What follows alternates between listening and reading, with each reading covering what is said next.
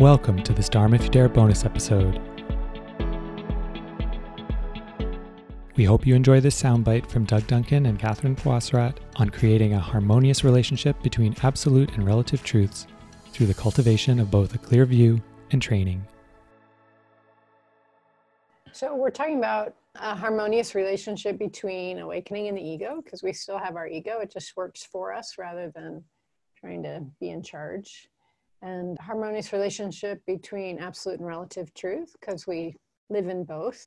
But the key to harmonious relations between these two paradigms presented in these different ways is the vision and the training.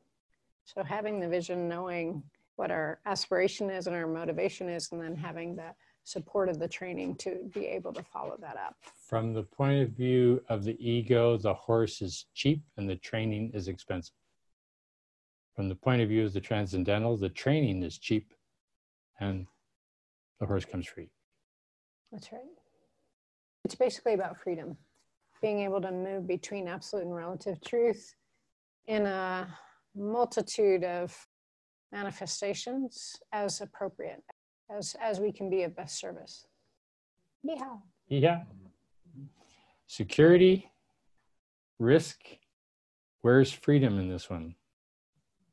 When you transcend the paradigm, when you no longer see it as security or risk, but simply see it as exploration, the scale no longer applies. You've transcended the scale. So that's a little hint.